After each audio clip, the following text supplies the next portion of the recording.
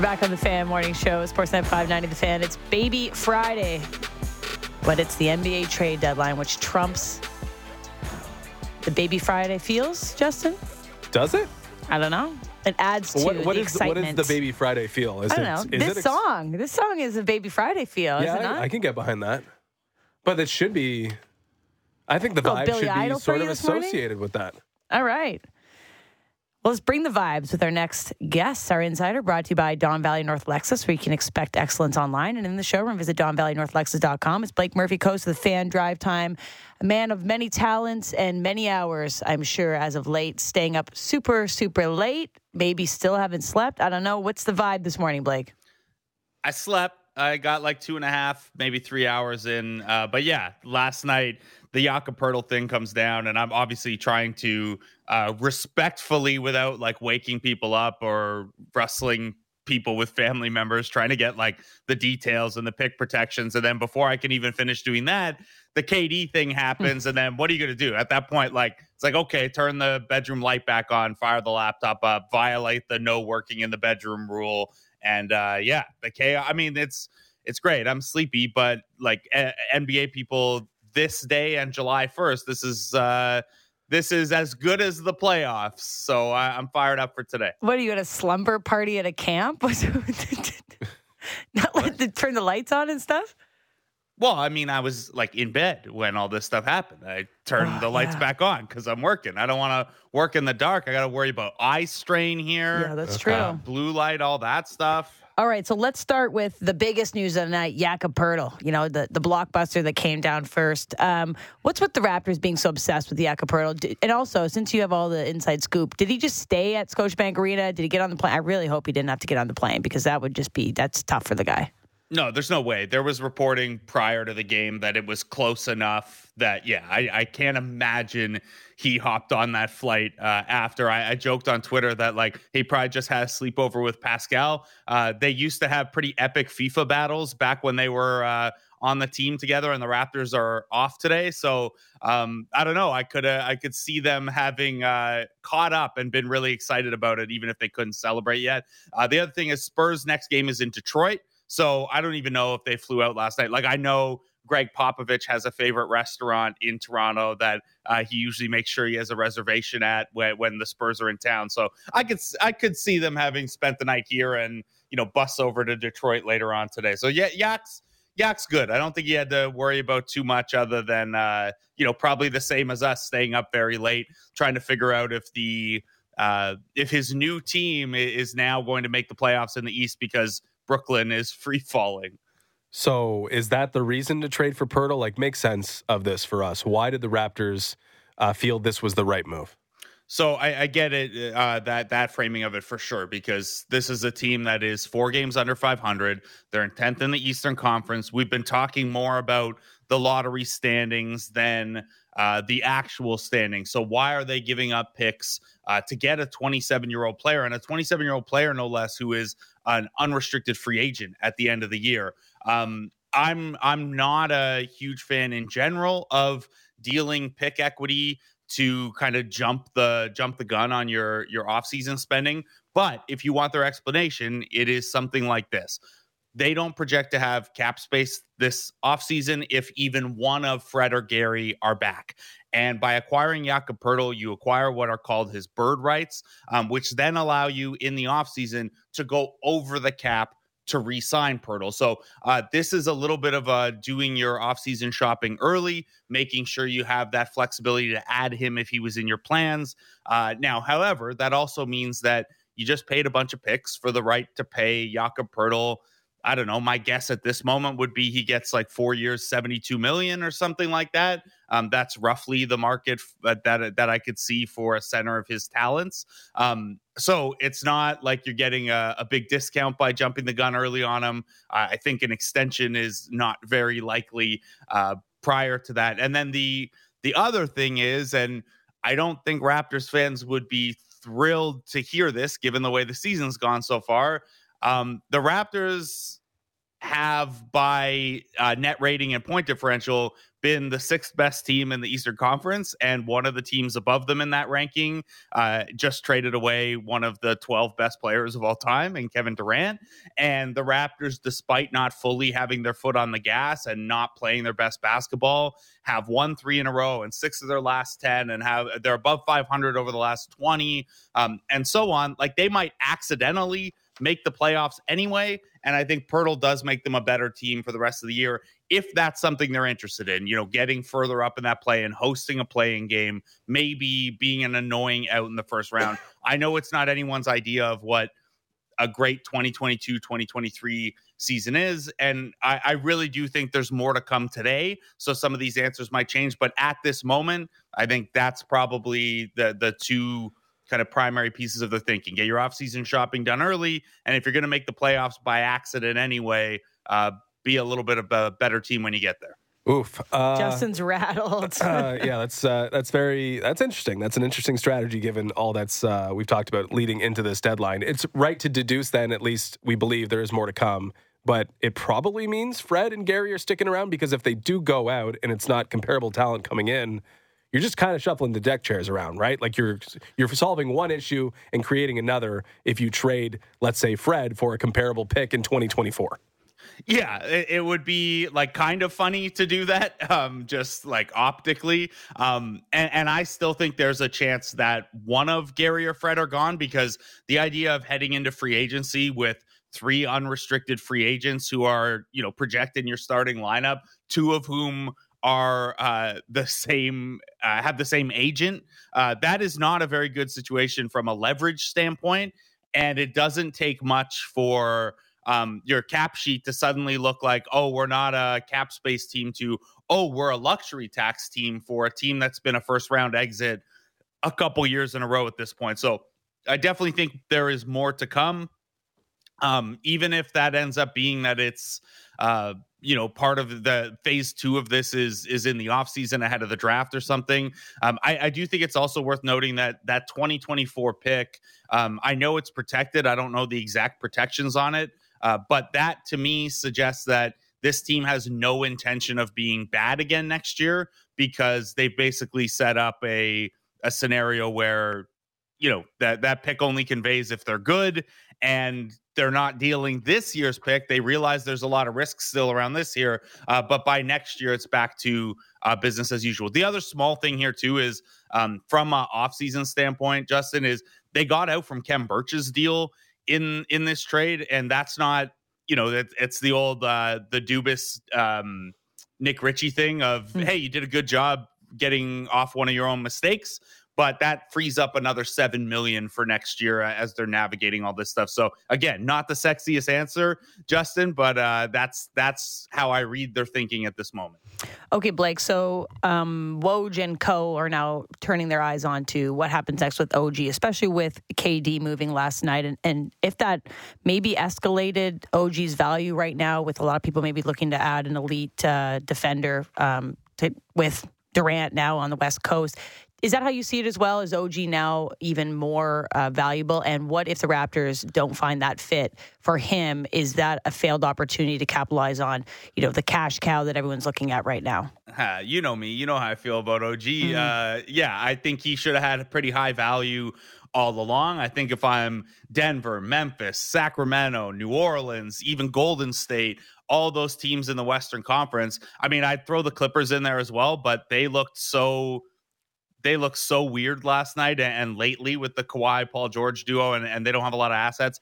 But what I'm trying to say is most of the Western Conference should now be re-looking at OG Anunoby and seeing what their appetite is to, meet the Raptors asking price. If you're the Pelicans, if you're the Grizzlies, you have a ton of extra pick equity. You have a handful of young rotation players that the Raptors would probably covet because they can plug them into the rest of this year and next year's rotation, and they're not very expensive. If you're Denver, you don't have that same level of pick equity, but you have an intriguing backcourt scorer in Bones Highland. That's not enough for OG on his own, but he's the type of piece that would fit what the Raptors have and what they need moving forward. So maybe you can start to build a framework there. The one kind of complicating factor is, well, what are the Brooklyn Nets doing from here? And Mikal Bridges is a very good piece to get back if you are hitting the reset button and you got the 4 unprotected first round picks. You have Nick Claxton, who's 23. You got Cam Johnson in the deal too. Mikal Bridges is 26. So he's a little bit older than OG, and he's on the same kind of, hey, I have a really good contract right now and I can help a contender right now. If Brooklyn wants to continue the teardown and get even more draft equity out of this KD situation, I'd imagine all those teams that are calling on OG would also make a call on Mikal Bridges. So then you almost get into, well, there's a bidding war for the buyers, and then maybe the Nets and Raptors are both sitting there trying to get the same thing for two very comparable players. But yeah, I would say this morning, if talks had cooled with some teams on OG, they're probably revisiting those conversations over coffee. Yeah, that was one of my first thoughts when I saw Bridges involved in the deal, because if it is a complete sell-off for Brooklyn, didn't they just acquire the superior OG that could go out in a trade? And I've been kind of kicking this around in my head even before the Durant thing actually officially went down. How much has Brooklyn's trade deadline and what has gone on in that boardroom over the last week impacted what the Raptors were planning on doing and will ultimately accomplish? It's a tough one to thread, because I do think that there were scenarios where Toronto could have gotten in on that Detroit-Brooklyn deal, and everything kind of hinged on, and this isn't Toronto specific, this is league-wide, everything kind of held up while people were waiting to find out, was Kevin Durant staying or is he going to turn around and get dealt? And all the chatter initially was, well, Brooklyn's not going anywhere. They're not coming off of KD. They're going to try to ride this out. And that's why, I think that's in part why you didn't see, say, a Spencer Dinwiddie routed to a third team in that initial deal. I think Brooklyn's going to be extremely busy the rest of the day, whether or not anything actually happens. They're now a team that you look, hey, Joe Harris, Royce O'Neal, Cam Thomas, Cameron Johnson, Mikal Bridges, all these pieces are pieces that contending teams will probably call on now that they're ostensibly available. So yeah, the Raptors do have a little bit of competition now in the sellers market, and maybe a little less timeline.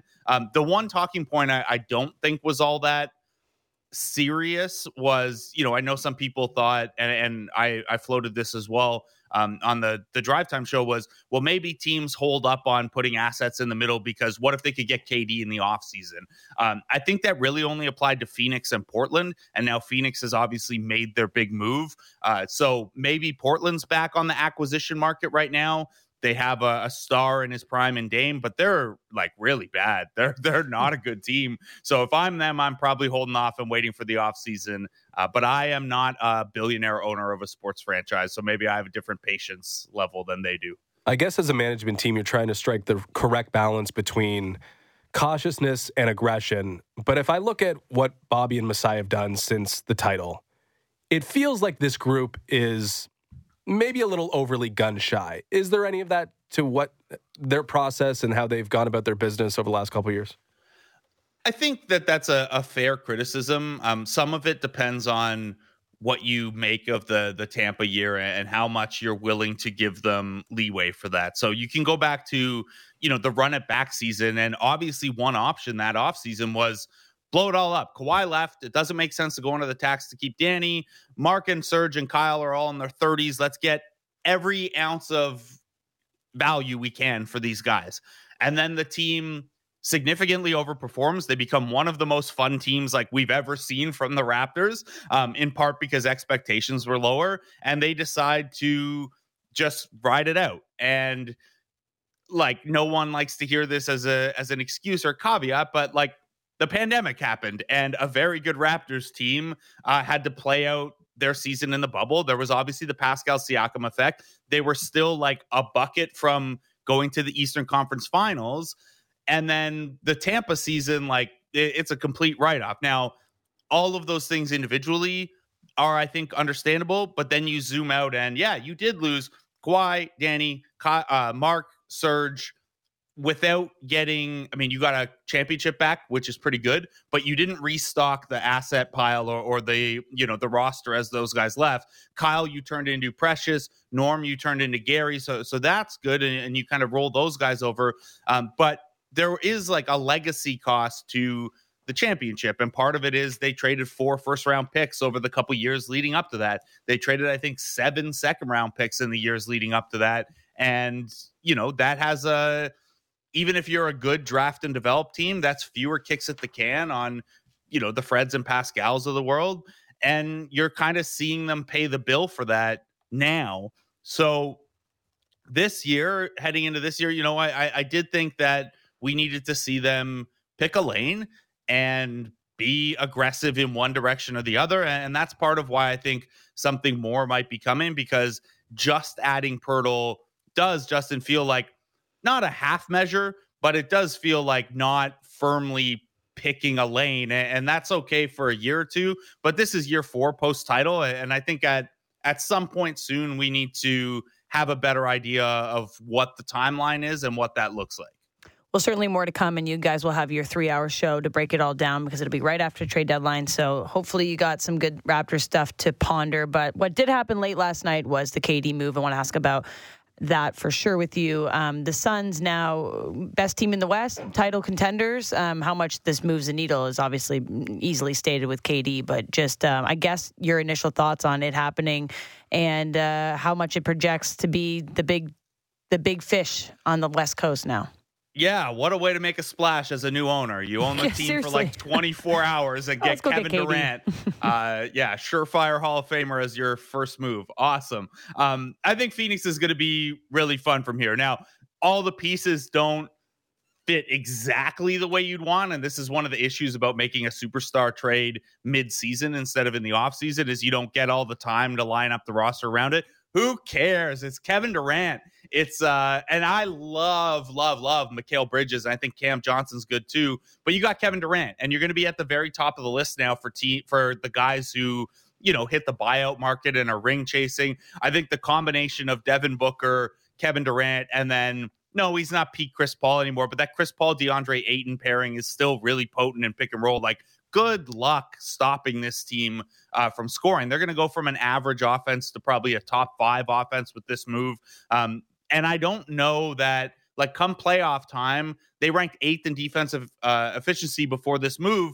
Johnson and Bridges are both good defenders. Bridges is, like you said, Justin, the closest comp we have to OG Anunoby. And, I think they're 2 of the best and most versatile forward defenders in the league. But Kevin Durant's a pretty damn good defender too, and now you're going to have a chance to add around that over the next little bit. I think Phoenix gets very, very interesting in a way that, like, prior to this move, Phoenix obviously had a good record. I was not afraid of the Phoenix Suns in the playoffs if I'm one of the other powers in the Western Conference. Now you got to deal with Kevin Durant on top of all those other pieces. It's tough. They're going to be a blast the rest of the way.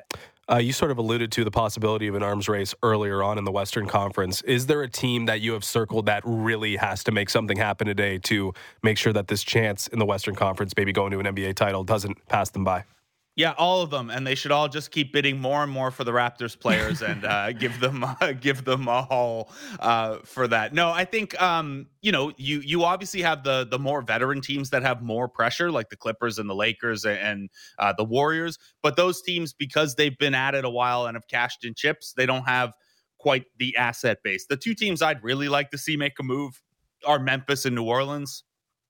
Both of those teams have a lot of extra pick equity, a good handful of young rotation caliber players who, maybe they don't move the needle for you a ton in a playoff series right now. But if they're the outbound pieces for playoff help, you can sell yourself on that as a seller. And mostly just, Memphis has been creeping up on this for a little while. They've needed an asset consolidation move for a little bit here.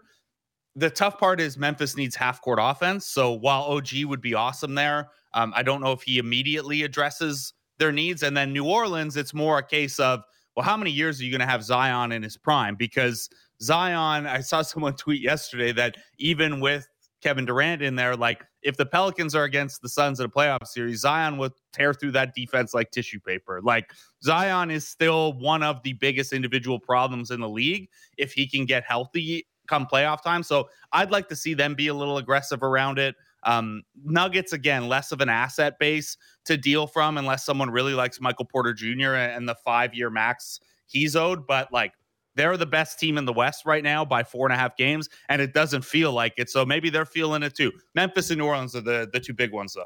What was the biggest news in the NBA this week, which has since been upstaged, was LeBron James breaking the all-time scoring record. I know, like, the Bronny stuff's out there in terms of fifth chapter and what LeBron might covet in his final years in the NBA if Bronny does in fact get there. People did take a lot of notice to his post-game comments and how he could help any team in any situation. He's still that player if it still burns for him. Do you expect another chapter, a pre-Bronny chapter, a post-Lakers chapter that is meaningful for LeBron James, or is he kind of stuck in, I think Will Liu put it yesterday, the prison that he's created for himself? Yeah, he certainly created it for himself. It's a big hot dog meme of we're all trying to find the guy who did this to our roster. But yeah, I really hope so. This is a guy who's still averaging 30 points, 8.5 rebounds, 7 assists, still monstrously efficient.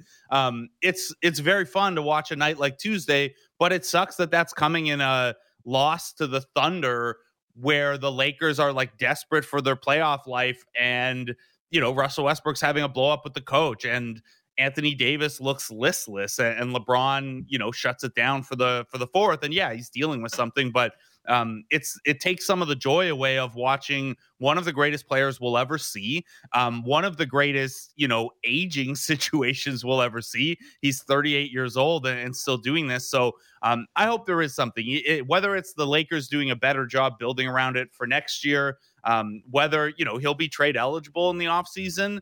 Be very fascinating to see what a LeBron trade could look like if he was open to something like that. But I do hope there's something between now and the ride it out with Bronny years, because there's still a lot for LeBron. There's still a lot LeBron has left to give, and him going out being a non-factor in the playoffs since that 2020 ring would be pretty disappointing. Well, Blake, we want to take more of your time because you got a long day ahead. Get some rest. Enjoy the trades that are hopefully coming down the pipeline, and we'll be sure to tune into your lengthy edition of Fan Drive Time on the way home. Thanks, guys.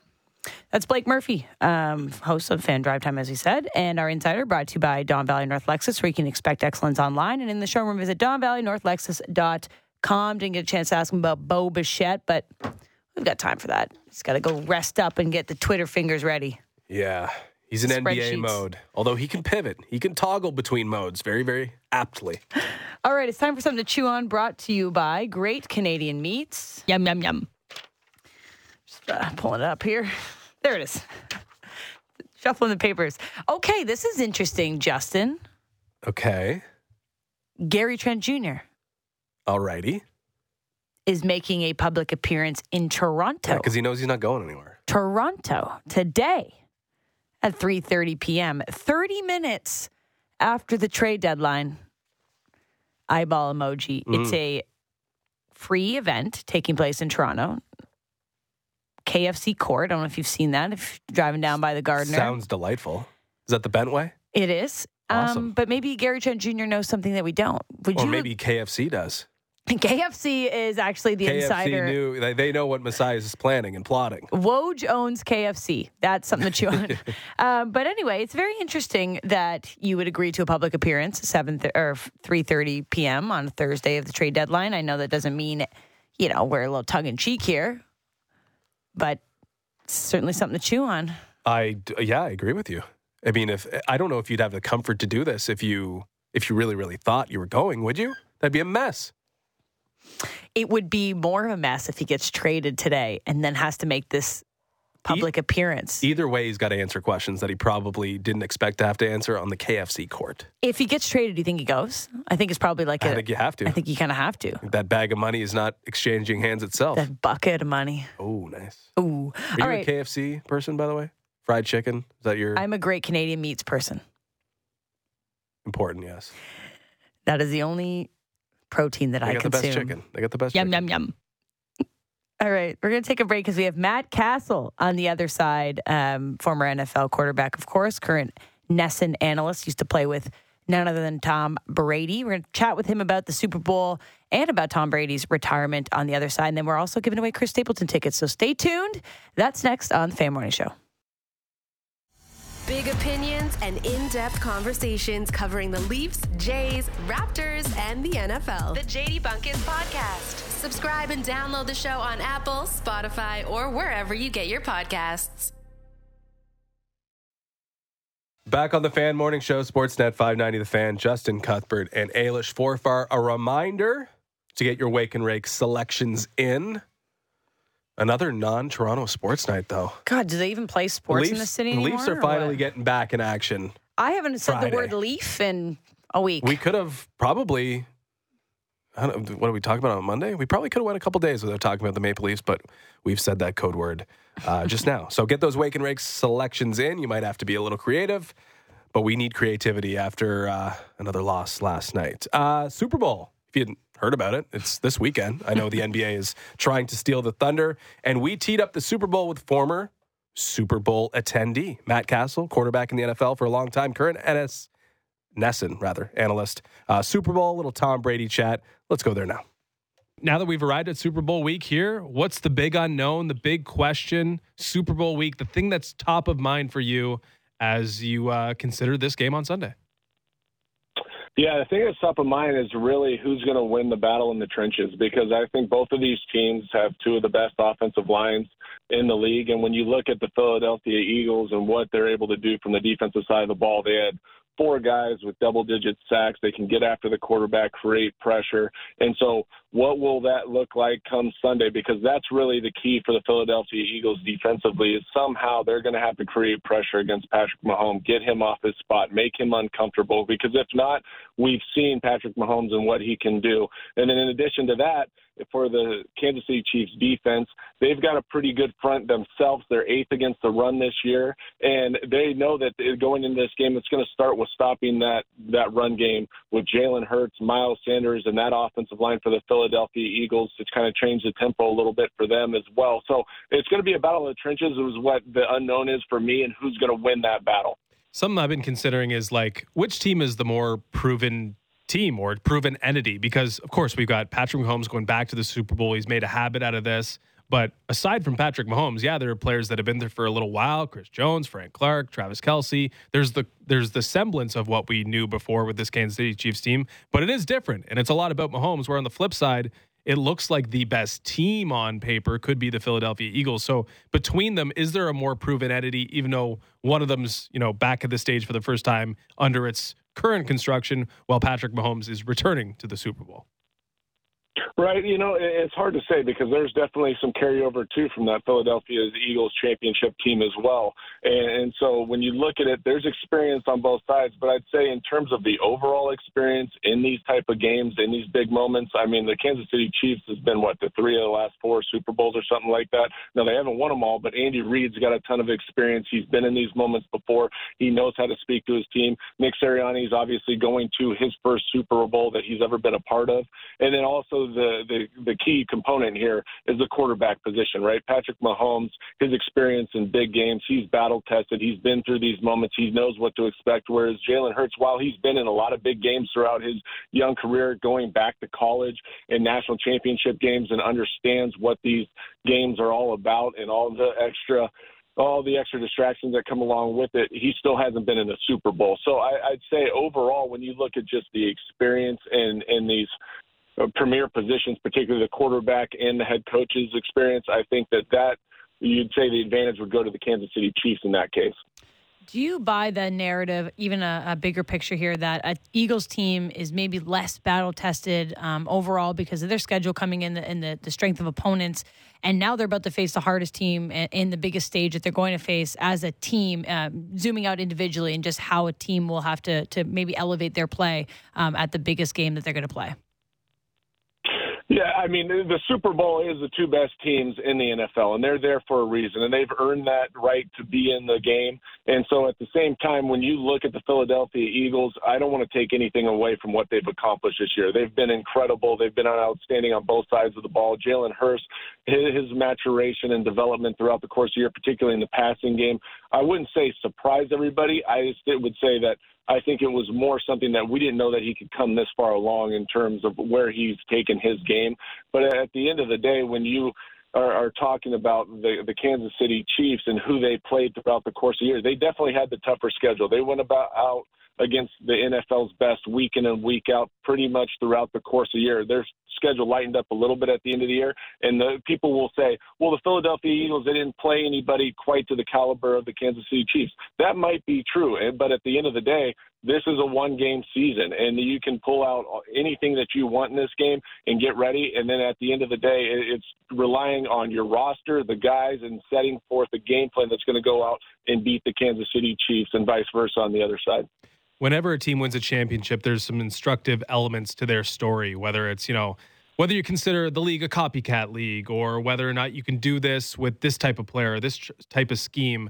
There are some lessons to be learned when a team wins a Super Bowl or any team wins a championship. And I think with this one, we're going to answer the question of whether or not you can win with a high-paid quarterback soaking up full value on a contract. And I think if you want anyone representing the high-paid quarterbacks, it's probably Patrick Mahomes. But on the flip side, you've got a quarterback on his rookie deal. And a lot of the time we talk about the NFL and having success, it's making sure you cash in when your quarterback is not paid what they should be if given or they're on the free market. So are we going to answer the question once and for all if you can win with a high-paid quarterback soaking up as much money as they possibly can?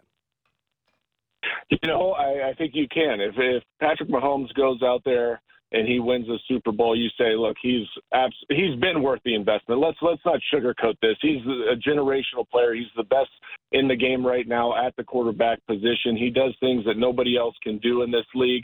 And so when you look at the value that he brings to this team, especially with the transition, everybody was looking early on in the season saying, what are they going to do without Tyreek Hill? I mean, he's been such an important part of this offense and an impactful player for them since Patrick Mahomes got there. Well, he went off and they went out and got veteran guys like NVS, Marquez Valdez-Scantling, Juju Smith-Schuster, and they surrounded him with quality players, maybe not the elite player that Tyreek Hill is, but he's had one of the best seasons that he's had since coming in the league. But at the same time, you look at the other side of it, and as you said, there is a lot of value to taking advantage of when you have a quarterback on his first contract and being able to surround him and pay other positions, and while still keeping his salary to a minimum, comparatively speaking to the rest of the league, and go out there and put together the best roster and win right now. I mean, Jalen Hurts is another example of that philosophy in terms of how to build your roster. But when you have a special, unique player like Patrick Mahomes, and he does the things that he can do, there is so much value in paying him, taking care of him, and keeping him there for the longevity of his career because of the year in, year out, the productivity, the accountability, what he brings to the table as a leader, as a player, and all those things. Not that this should affect him too much as we saw already, but he played through some injury. Any idea or any thoughts if that's still going to be a lingering issue now after a week extra of rest for either of the quarterbacks, I guess, in this matchup? Right. I really don't look at it as much of a concern, especially because I was more concerned in the AFC Championship game of Patrick Mahomes going in because we all saw that ankle injury in the divisional round and sat there and go, wow, that looks pretty significant. The way and the angle in which he was hurt, not being able to come back in the first half, but able to come back and kind of get through the second half of that game. But he was able to make the throws against the Cincinnati Bengals. He was able to step into some. Now, you could see that he was still hindered a little bit in certain movement patterns, and he wasn't as versatile as he usually is outside the pocket, but he still made enough plays. And I think with an extra week rest, because leading up to that Super Bowl, that 1 week is really like a bye week. You can do more walkthroughs. It's not as physical. You can concentrate on getting yourself ready to go. So I think that he'll be 2 weeks further removed from that, and also he'll be that much better for this game. In terms of Jalen Hurts, I really haven't seen much of an impact since the shoulder injury of coming back. Now, I know he wasn't probably his sharpest against the San Francisco 49ers in terms of throwing the ball, but a lot of people don't understand also the elements with the wind and everything else going on there probably also played a role in why he wasn't as productive in the passing game. All right, I don't want to get ahead of ourselves here, but we're clearly looking at legacy as we discuss Tom Brady, which we'll ask you about later, but we're looking at the modern-day dynasty that might be happening with Kansas City. If they do get a win, as you mentioned, they've hosted 5 consecutive AFC championship. It's their third Super Bowl in 4 years. If they are able to be the champions come Sunday, are we creeping into the modern-day dynasty conversation? I think you have to go into that conversation with the Kansas City Chiefs. I mean, it is hard to win this year. In this league, especially with the parity and free agency and the constant movement and players being picked up and going other places. But to go to 5 straight AFC championships, to be in your 3rd Super Bowl in 4 years and win, if they win this weekend and win 2 Super Bowls in those last 4 years, and then also with moving forward, if they can keep that up, you're talking about a modern-day dynasty with the Kansas City Chiefs. Just the dominance, not only over the AFC West, but over the AFC in general, is phenomenal. And we might be talking greatest ever for Travis Kelce if he's going to be a big part of a Super Bowl championship, as he has before. I think it's got to be priority 1 for the Eagles defense beyond Patrick Mahomes when shutting them down or attempting to shut them down. So how do you expect the Eagles to game plan for Kelce, and what sort of concessions or weaknesses will they have to leave available or leave open to be exploited if they send too many assets over at Travis Kelce to try and slow down the tight end?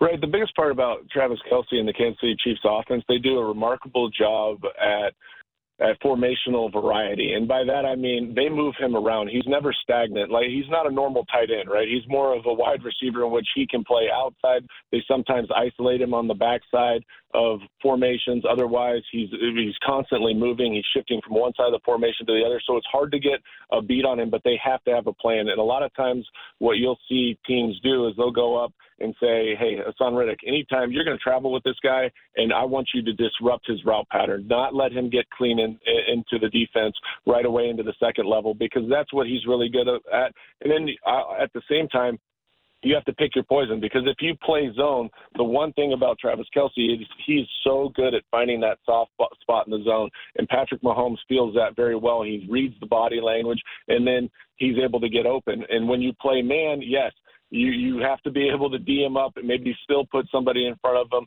He'll get his wins. But to me, you can't continue to give him easy throws because he'll just pick you apart. Instead, you've got to challenge Travis Kelce at the line of scrimmage, and it might take 2 people and have a plan for that. And then at the same time, be able to play more. When I say coverage, I mean 2 high shell with man concepts underneath and make them run the football. Because that's where I think they're more willing, the Philadelphia Eagles, maybe to give up some in the run game rather than get hit with the big pass plays and let Travis Kelce beat him up.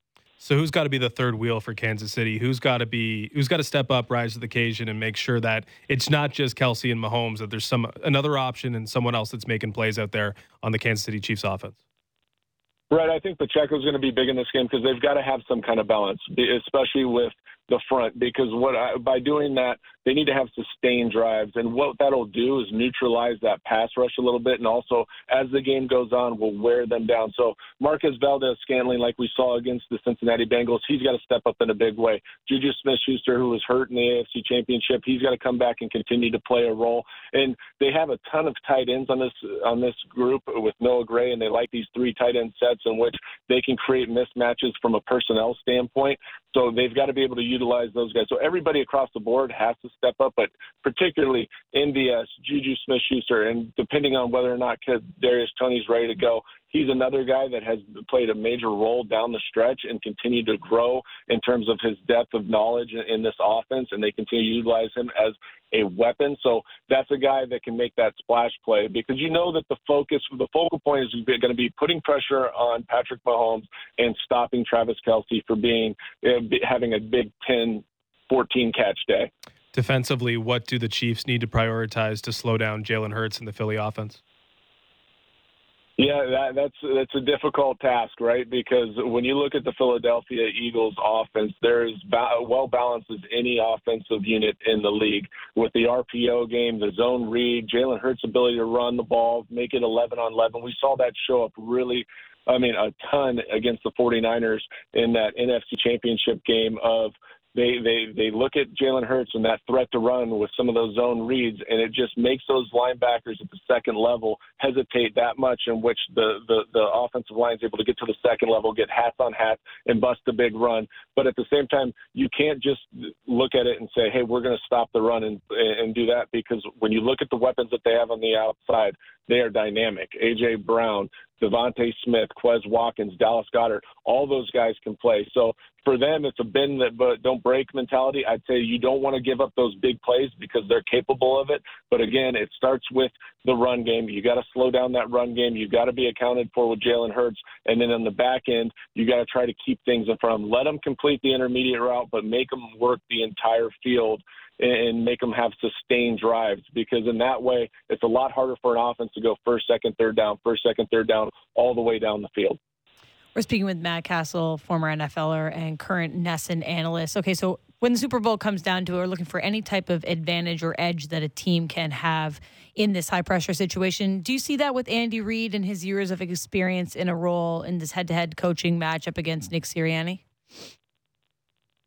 You know, it's interesting because when you get to these games, you look at these two teams, and yes, you can point to the experience of Andy Reid, and there has to be an advantage there. He's been in these big moments. He's one of the best offensive minds to coach in the NFL throughout his career, and so there is an advantage there. But at the same time, for Nick Sirianni, we know he's young, he's eager, he's a guy that has really orchestrated this, and he's the architect of this offense that has been one of the best in the league all year long, and he utilizes weapon, and he also distributes the ball very well. It's not like he's pigeonholed into do it. We're going to live and die by the run. No, they're very balanced. They're almost 50-50 run pass. So he knows how he wants to run this offensive unit. But it's at the end of the day, like I said, with these games, it comes down to situational football. It comes down to one play here or there throughout the course of the game, because the talent level is so close, and big players are going to have to step up in the biggest moments.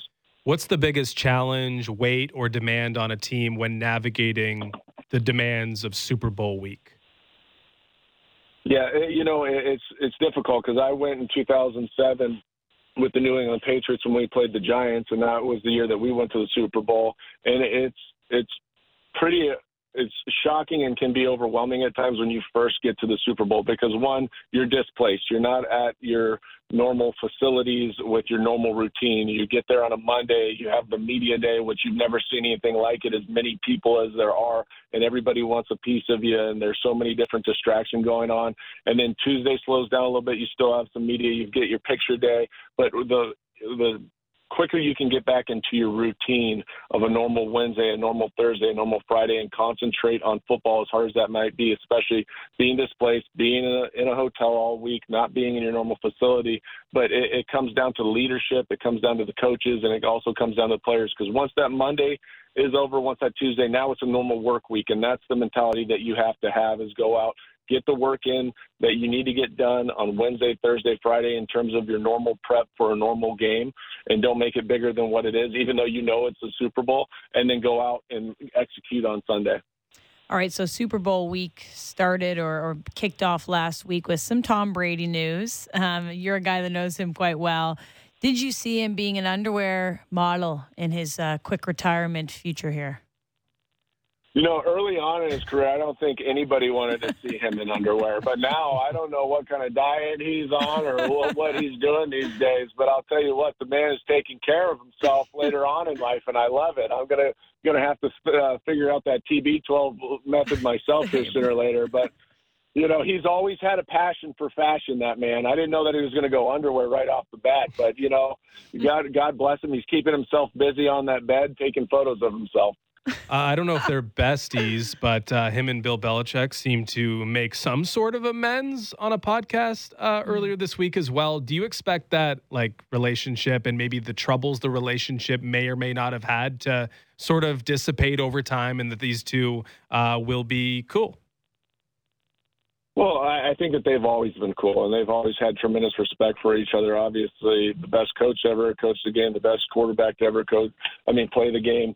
And again, when you're in a relationship where you play together in one organization for 18 years, there's going to be times that that relationship is challenging, right? Because you might not always see eye to eye, but at the same time, it's the ultimate two competitors, and I think that they both have such an appreciation for the dedication, the love for the game, their approach to the game, how they go out week in and week out and do whatever they can to win, and the success that they have. Nobody can ever take that away, and that doesn't just happen when you're always at odds with each other and butting heads and doing all that. No, it comes through working together, a collaboration, and I always saw that when I was there, and there was always a respect. And a lot of people sometimes they look at the big picture, but they don't understand the grind that the NFL season is from week in and week out, the ebbs and flows, the ups and downs, and for them to have that type of success, what it takes between those two guys, the leaders of your team, one the offense, one the defense, and it's just interesting always to hear it. Everybody wants to figure out, well, who was it? Who why was it this? Why was it that? And I don't think it always comes down to that. It just is that working relationship that they had, and they always spent a lot of time together. And I think people will slowly but surely start to understand how beautiful that relationship was and what a tremendous marriage it was while they were together. All right, Matt, last one for you. Most important question. Which Rihanna song are you most fired up to hear on Sunday? Oh, gosh. What Rihanna song am I most fired up to hear on Sunday? I'm blanking kind of on some of her songs. Even though Umbrella, Umbrella, Ella. Not my favorite. Okay. Not my favorite. Not my favorite. Work. Work. No, work. Oh yeah, that's me. That's me all day long. You like that one? Okay. Work. All right. I'm into that. It's gonna be stuck in your head all day long now. There's no doubt I'll be singing it and probably dancing a little bit to it. I might even turn it on right after we get off. Perfect. Well, I appreciate you joining us. Thanks for all the insight. Enjoy Super Bowl week, Super Bowl Sunday, and hopefully get to chat with you down the road. Absolutely. Thank you guys for having me on. Have a great week. That's Matt Castle, former NFLer, current NESN analyst, teeing up Super Bowl and Tom Brady's underwear career. At least someone's excited about the Super Bowl. He sure was. And he's fired up. You know what we're excited about, Justin? What are we excited about, Ailish? Giving away Chris Stapleton tickets coming to Bud Stage this summer on August 17th. We got more tickets to give away. All you have to do, listen to us all week long. Listen for the daily code word. Text it in to 590 for your chance to win a pair of tickets to the show this August 17th.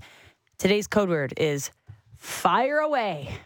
Fire away those texts to 590 with code word fire away, and we'll be giving away a pair of tickets today and one more tomorrow. If you don't win with us, be sure to secure your seats heading over to Ticketmaster.ca starting tomorrow at 10 a.m. Eastern Standard Time. Fire away. Just a reminder, the Super Bowl prop sheet is live. You can go to either our Twitter accounts to find that, probably our Instagram accounts as well. Get involved. We got a good group already, and we're still, 3 days away? So get your prop sheet answers in so we can grade you at the end. Question for you. So I've been talking about how I love Chris Stapleton. I've been waiting to get tickets. I cannot win these fast enough. Waiting, obviously, to get... Right. Well, I don't think you're eligible. No, of course. Okay. My brother sent me a screenshot yesterday of him purchasing a pair of tickets. A pair. Okay. And he was like, look, I love Chris Stapleton. Sent me a screenshot. I'm like... Are you asking me to come with you? It's almost like he's suggesting that you ask him if you can go. Right. With so him. now we're in a standoff where he's like, he got VIP. He bought VIP legitimate VIPs. Barrel experience because you can't buy the tickets yet to the general public. What's barrel experience? I don't know. It's like the single barrel experience. I think you basically get to play on whiskey or something. You're going to meet Chris Stapleton? It seems like it was expensive. You might have to swallow your pride and ask your brother. These were pricey tickets. Or you've now brought it up on the air and now you've bridged the gap. The awkwardness is out the door. He sent me a screenshot. You're now asking without asking. And was like, oh my God, look I got these tickets. I love Chris Stapleton. It's going to be exciting. Sends a screenshot of the tickets and the price of the tickets, so I'm aware of how much they were and the experience of the VIP. That's also keys. Like, this is how much it's going to cost you if you're coming with me. But didn't ask and just sent it to me out of the blue. It's a real brother move. Right? I'm and a so brother. now I'm I've been there. Was he asking me to go? Should I ask him to go? Is he going to text me now in about 30 seconds and say, no, they're not for you? Anyway, I just needed to put it out there. You guys got to bridge that gap. You got to figure it out. Nonetheless, tomorrow you can buy tickets at 10 a.m. I might have to buy tickets at 10 a.m. You'll be in line for the barrel experience because and my brother will be there with someone else. Yeah. Anyway, Jordan, I would be interested. There it is. So we're going to take a break. We have Aaron Rose joining us on the other side, Raptors reporter for Sports Illustrated, coming into studio. We can see him through the glass window. He is here. And we have Cabby coming in at 8:30 to do Wake and Rake and Super Bowl Foods Draft. as well. We'll take a look at the weekend prop sheet that I've also put out online. You can find that on Twitter and Instagram, and you can play along with us. We have over 85 submissions already, and it's been up for less than 24 hours. People want to play. Aaron Rose on the other side of the break on the Fan Morning Show, Sportsnet 590, The Fan.